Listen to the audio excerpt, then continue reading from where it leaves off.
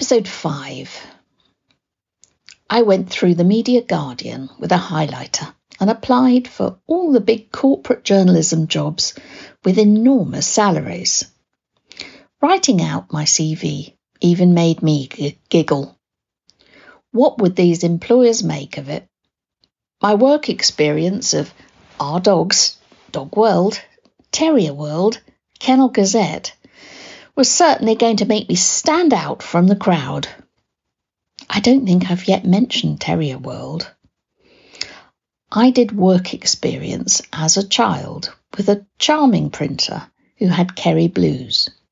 Long story, lovely chap, but he ended up doing some time for counterfeiting £20 notes.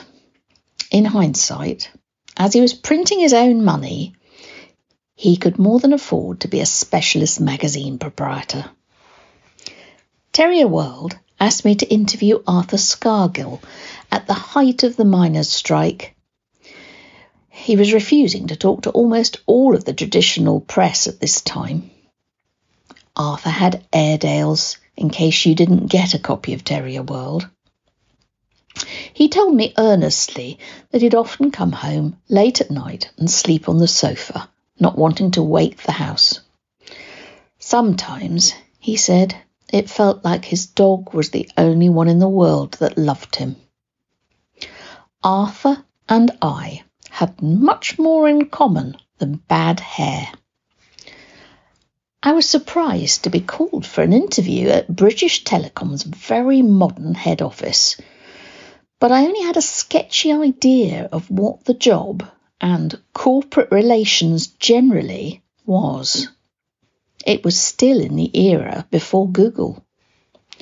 I was shown into an impressive glass-fronted office with two handsome young men who started interviewing me. I couldn't help but notice a succession of other men walking past and looking in furtively. It occurred to me that I hadn't yet seen another woman. They had a copy of my CV, and they seemed most keen to know more. They said they literally had never seen anything like it before. So, what is Dog World? The blonde one asked, smirking. Is it a satirical publication? I had to roll with it. There was no chance of them taking my career to date seriously. How we all laughed, and I assumed my chances of getting the job non-existent. I was therefore stunned to be offered the position. The salary was more than double my Kennel Club pay, but better, they would train me in radio journalism and the very latest thing, desktop publishing. I was both delighted and quite terrified. Getting the first non-doggy job I had applied for was totally unexpected. I hated the thought of leaving Charlie, my boozy immediate boss. But he wished me all the luck in the world. He just wished he could come with me too. The ultimate bosses were incredulous that I wanted to leave. They'd assumed I would be there for life. My job was advertised, and I offered to stay to train up my replacement. But the job didn't attract very many applicants, and only one showed up for the interview. A handsome and charming young newspaper chap from Australia called Brian. He alleged some dog knowledge from living next door to a vet. Charlie asked him lots of questions about beer, which Brian answered enthusiastically. He was able to start immediately, so we all adjourned to the pub over the road. Brian was travelling the world and had recently landed in Britain. A few days later, he admitted to us that he actually hadn't lived next door to a vet. But he seemed very attentive and listened intently to all my instructions. Charlie was most relieved to have found someone to take over the very complicated interactive features I had started. My leaving card was already doing the rounds when I discovered Brian was on a substantially higher salary than they had paid me. It was the 1980s, and testicles descended into the scrotum seemed to be as highly desirable in the workplace as it was in the show ring. It made me slightly less guilty about leaving for more money. Brian was very bright. They were very lucky to have him. My leaving do was great fun, and all my Kennel Club colleagues were there to send me off. Charlie did a speech which almost had me in tears. What happened next was a plot twist no one saw coming. Brian stood up and addressed the room. I can't do an Australian accent. I have an announcement to make. This is a joint leaving do. I am going too. I have fallen in love with Beverly, and I don't want to stay when she goes. What a bombshell. Charlie started laughing hysterically. He thought this was hilarious. Dr. Death, it has to be said, was less pleased. I was stunned. In years to come, one of the ultimate bosses would later say I had left under a cloud. But honestly, I had no idea what Brian was planning. My first day at British Telecom was immediately after my very unusual Kennel Club leaving do. My successor, Aussie Jern O'Brien, had surprised everyone, including me, by declaring his love and resigning on the spot. It had been a lot to process.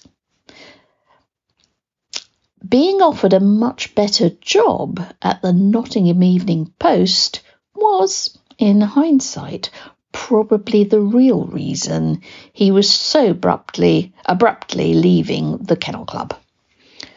Our horrible bosses, however, still tried to woo Brian to stay by offering him even more money. They even suggested he might replace Charlie as editor, if he wanted. How rude. But Brian was very loyal to his new drinking buddy. The swanky modern BT head office was a huge contrast to the dusty and gloomy Victorian Kennel Club. I was met in the atrium by Tony, who was very sharply dressed and a doppelganger of Barry White. He showed me to my desk and introduced me to my new colleagues. A cheeky chap called Martin popped his head around the divide and announced we were going to be neighbours. He told me very proudly he'd been the deputy editor of Playboy before the even sexier world of corporate telecommunications journalism had wooed him. In the prime window seat was Harry, a very, very muscular chap who had to have his shirts made to measure because his arms were so enormous. He had been the bass guitarist on Kenny's only hit record, The Bump. And he was also occasionally an extra on EastEnders. On my desk sat a brand new, top-of-the-range Apple Macintosh. It was like it was from the future. I had no idea how to turn it on. I turned to Tony and asked him what he'd like me to do first. Maybe I could make him a cup of tea. Not my strongest suit. Everyone laughed. It turned out that Tony wasn't my boss. He was my secretary. Why was I going to need a secretary? The next day, I had a training course booked to learn all about Apple Macs and desktop publishing. So there was literally nothing I could yet do. Everyone agreed my first day would be best spent getting to know my colleagues. Harry suggested the venue, which would also give me a chance to learn how to claim expenses. It was a Blues Brother tribute bar. Publishing and pubs seemed very closely related in the 1980s.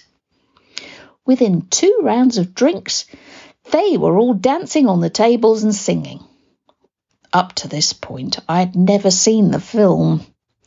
Martin declared I needed a much broader education than just learning how to use PageMaker.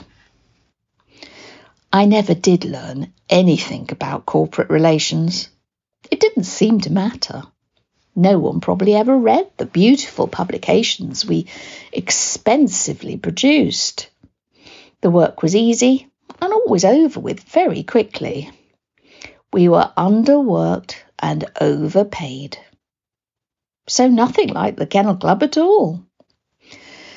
I soon found I was daydreaming and missing dogs. I had accepted a commission to write a little book about Cavalier King Charles Spaniels in my spare time. At the Kennel Club, I had complained to the publisher about the quality of the TFH books. His response was to see if I could do any better. Most of my inflated salary was going on train fares home to Liverpool or to Nottingham to see Brian. Anything to get away from the impossible-to-sell Brixton flat that was very full of my rather grumpy ex-boyfriend Adrian. One weekend, Brian hopped on a train to meet the dogs and my parents, or, as he was referring to them as, my future in-laws. Gulp! I was already up in Liverpool preparing my parents for the visitation of a new boyfriend. Mum had rather liked the old one. Adrian was almost as left-wing as she was. He'd not been very fond of the dogs, though. Brian, the Aussie, was a few years younger than me, and as he stepped off the train at Lime Street Station, I wasn't entirely sure it was him. He had dyed his hair jet black and appeared to be dressed as someone from the 1960s. He was obviously very excited to be in Liverpool, and the garb was possibly some sort of tribute to the Fab Four. My parents, while initially bemused by his appearance, were charmed that Brian wanted to know everything possible about the northwest of England. I did briefly wonder whether tourism or romance was the real reason for his trip, but the dogs seemed to like him too. I think we were at our all-time maximum of bearded collies at this point, and each one jumped all over and licked him. It had been a bit rainy, so the dogs certainly made their mark, and some of the larger ones, quite an impression. Sally, my favourite, was rather standoffish, but she always was, with everyone, apart from immediate family. Strangely, all talk of an impending marriage stopped after this visit. I found it was getting harder and harder to say goodbye to the dogs and head back to lonely old London and a job I could do with my eyes closed. Keeping them open was often the problem, as it was just so tiresome writing about telecommunications.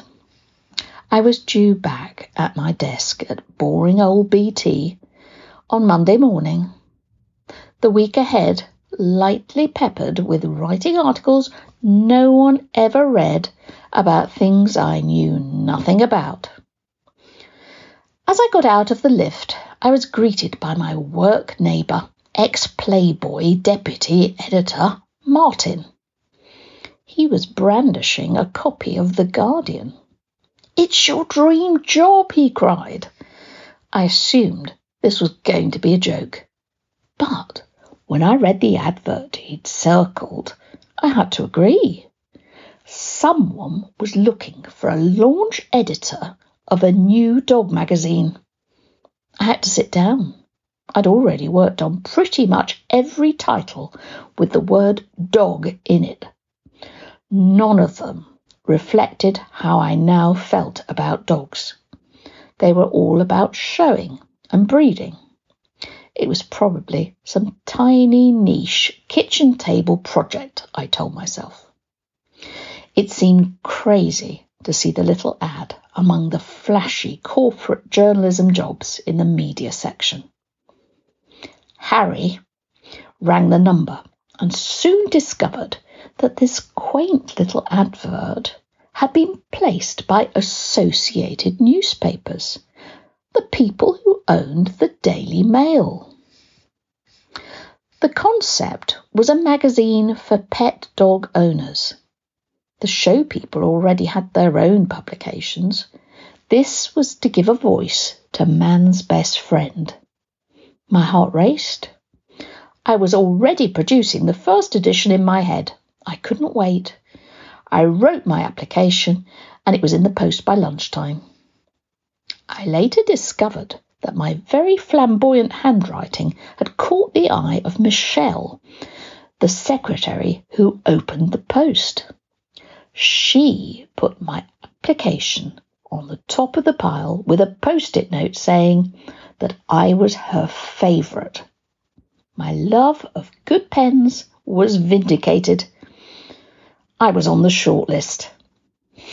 I am 5'2". But the interview process was going to make The Apprentice seem like a walk in the park with a bearded collie. Brian phoned to say he was moving in with me and Adrian in London. This escalation was a surprise. He'd been made redundant.